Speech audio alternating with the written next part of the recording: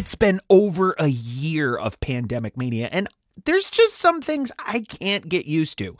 From a magnified bad hair day, thanks Zoom, to having to match my mask to my outfit, life in COVID definitely keeps us on our toes. You know what else keeps us on our toes? You guessed it, the transfer pricing news.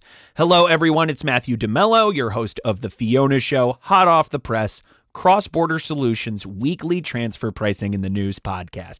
Why is the U.S. pushing the envelope on Pillar 1? How are tax havens getting on the OECD's good side? And which issue is Singapore tackling in its latest guidance? We've got those stories for you, hot off the press. But first, a message from my friends and yours at Cross-Border Solutions. Hi, I'm Matthew DeMello, and you may know me as the host of the Fiona Show Cross-Border Solutions weekly transfer pricing podcast. And while I love to discuss transfer pricing, this podcast isn't the only place you can hear me doing it. Cross-Border Solutions recently relaunched Transfer Pricing University, a live webinar series where you can learn about modern-day transfer pricing, everything from methodologies to comparables to preparing documentation to meet country-specific regulations. Good stuff, I know. Chief Economist Mimi Song leads the sessions. I just ask the occasional obvious question. Since our program is NASBA certified, you can earn 1 CPE credit for joining each session. Pretty sweet. So what are you waiting for? Join us for Transfer Pricing University Weekly. Classes are free, so now you really have no reason to miss it. Sign up at xbs.ai/TPU.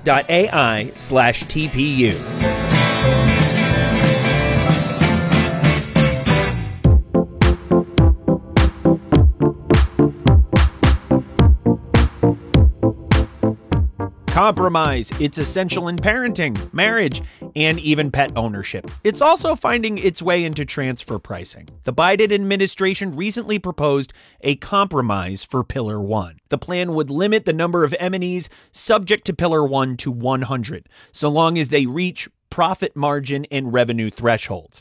It would also include changes to Pillar 1, Amount A, which deals with allocation of group profits. The U.S. plan wants Amount A to be a multinational one-size-fits-all, instead of just applying to MNEs that conduct consumer-facing business or sell automated digital services.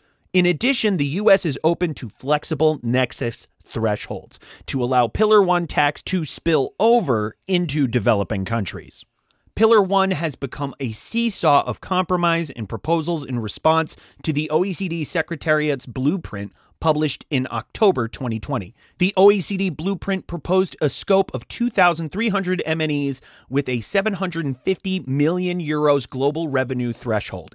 Inclusive framework countries are aiming to cross the consensus finish line by mid-2021. And finally, the war over Pillar 1 will be won.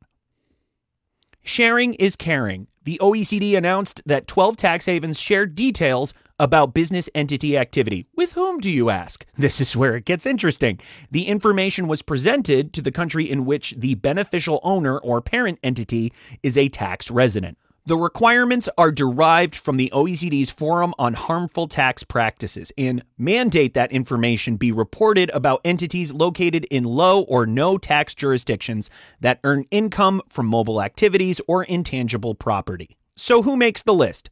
Anguilla, the Bahamas, Bahrain, Barbados, Bermuda, British Virgin Islands, the Cayman Islands, Guernsey, the Isle of Man, Jersey, and the Turks and Caicos Islands. Essentially, everywhere you'd want a vacation.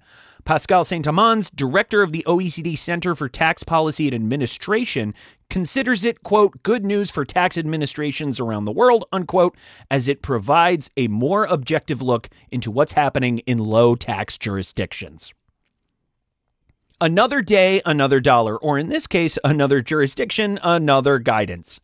Singapore's latest guidance tackles centralized activities in MNEs. The new e-tax guide, titled Transfer Pricing Guidelines Special Topic, Centralized Activities in Multinational Enterprise Groups, rolls off the tongue, is a supplement to the country's transfer pricing guidelines that went into effect February 2018.